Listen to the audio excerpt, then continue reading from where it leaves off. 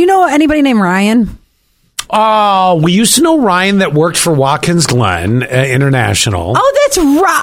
I can't believe you remember that, Ryan. You used to, a long time ago, date a really nice guy named Ryan that I haven't heard from in years. That's true. He was you know why? His whole family and everything were genuinely very nice people. I remember meeting all of them. Yes, they are so wonderful. Do I know another Ryan? We used to work with a Ryan here. We did? It was a sales guy who lived down in the valley. No, I unfortunately don't remember too many of them. They seem to come and go so quickly. So there's a Ryan Rodeo coming to Austin, Texas this Saturday. They're trying to break the world record for the largest gathering of people with the name Ryan. Ryan. I know. And Austin, Texas is one of the best cities, I can tell you.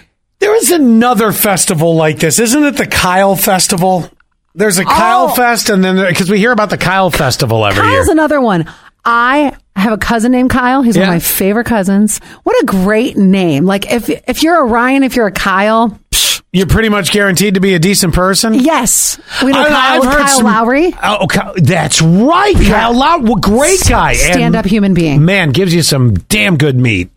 Steaks galore. This has been the theme today. Okay. So then that is going to be... Oh, look Do at they this. have a Scott Fest? 2932. I'm a Ryan. No, nobody can be around that many douches. No, the Scott Fest. Yeah. I know, calling out yourself. So does that mean what I'm hearing then is...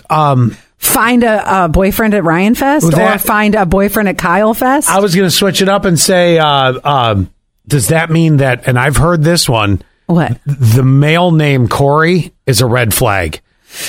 I only know one female Corey that I've ever met in my entire life, but I've heard the male name Corey is a red flag. I went to high school. From more than one person. I went to high school with a kid named Corey. He was okay. He was kind of quiet. Just okay? Do I have any Corys in my phone? I don't know. Oh, Zach has a friend named Corey.